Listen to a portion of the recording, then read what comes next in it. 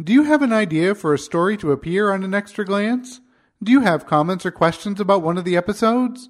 Or would you like to engage Ed for an extended talk about one of the subjects he's covered? For any of these, email Ed at ed@edburke.net. Hi, my name is Ed Burke, and welcome to An Extra Glance, where I look behind the scenes of stories from the news and from history. This week, looking at one of the most shocking terrorist attacks from the Troubles in Northern Ireland. 30 years ago this week, on Sunday, November 8, 1987, people throughout the United Kingdom attended ceremonies at their local war memorials commemorating Remembrance Sunday, when the UK honors its dead from the two world wars. By 10:30 a.m., people were already starting to fill the square in Enniskillen, the seat of County Fermanagh in Northern Ireland. As is the case throughout Northern Ireland, most of the attendees were Protestants who supported continued union with Great Britain, as one might expect in a ceremony honoring the UK military. Soon, members of the Ulster Defence Regiment would be marching towards the memorial. The UDR was a regiment of the British Army established to maintain order in Northern Ireland and, from an Irish Republican perspective, to enforce the occupation of the country. On the previous night, the Irish Republican Army placed two bombs set to detonate during Remembrance Day ceremonies.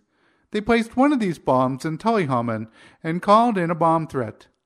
The Tullihommen Remembrance Day ceremonies were cancelled, but the bomb did not explode. They placed the other bomb in a community centre near the War Memorial in Enniskillen. The bomb was set to detonate at 10:43, timed to coincide with the UDR's march to the memorial. They did not call in a threat for this bomb. Though there's never been a time of complete peace in Northern Ireland between British loyalists and Irish nationalists, the violent period known as the Troubles began in the late 1960s. Though the violence peaked in the early 1970s, it was still a significant part of Northern Irish life in the late 1980s. The bomb exploded on schedule with what should have been predictable results. The community centre collapsed, crushing not the members of the UDR marching in the street, but the people gathered by the building to observe the ceremony. 11 people died that day, 10 private citizens and an off-duty police officer. More than half were in their 60s or 70s. Another man, Ronnie Hill, fell into a coma from which he never recovered, dying 13 years later. 63 people were injured.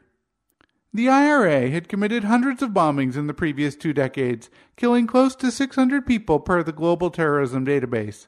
But the reaction to this bombing was particularly negative. Even people sympathetic to the Republican cause were shocked by targeting a memorial ceremony and by a bomb that, deliberately or not, killed private, mostly elderly citizens. Within a day, the IRA did something that they rarely did. They issued an apology. It was by no means a perfect apology. For instance, they suggested that the bomb might have gone off when the police scanned the area with high-frequency radio waves, even though they knew that the bomb was timed to explode as people were gathering for the ceremony. The fallout had real consequences for the IRA. One of their key backers had been Libya's Muammar Gaddafi, who considered the IRA to be partners in the fight against British imperialism. Libya had recently started supplying the IRA with arms and materiel, including the plastic explosive used in the Enniskillen bombing, but they withdrew their support, stating that this attack was not part of legitimate revolutionary activity. The day after the attack, loyalist terrorists attempted a reprisal, shooting a man in West Belfast who they believed to be Catholic. However, the man they murdered turned out to be another Protestant. More reprisals seemed likely, but then something unexpected happened. Gordon Wilson, the father of 20-year-old Mary Wilson, the only young person killed in the attack, gave an interview on the BBC in which he claimed to harbor no bitterness towards the attackers. His statement seeking reconciliation seemed to deflate the calls for retribution, and there were no other killings in response to the bombing. As horrific as it was, many people see the Enniskillen bombing as a turning point. Republican sympathizers became more critical of IRA tactics. Unionists became more open to seeking a peaceful resolution.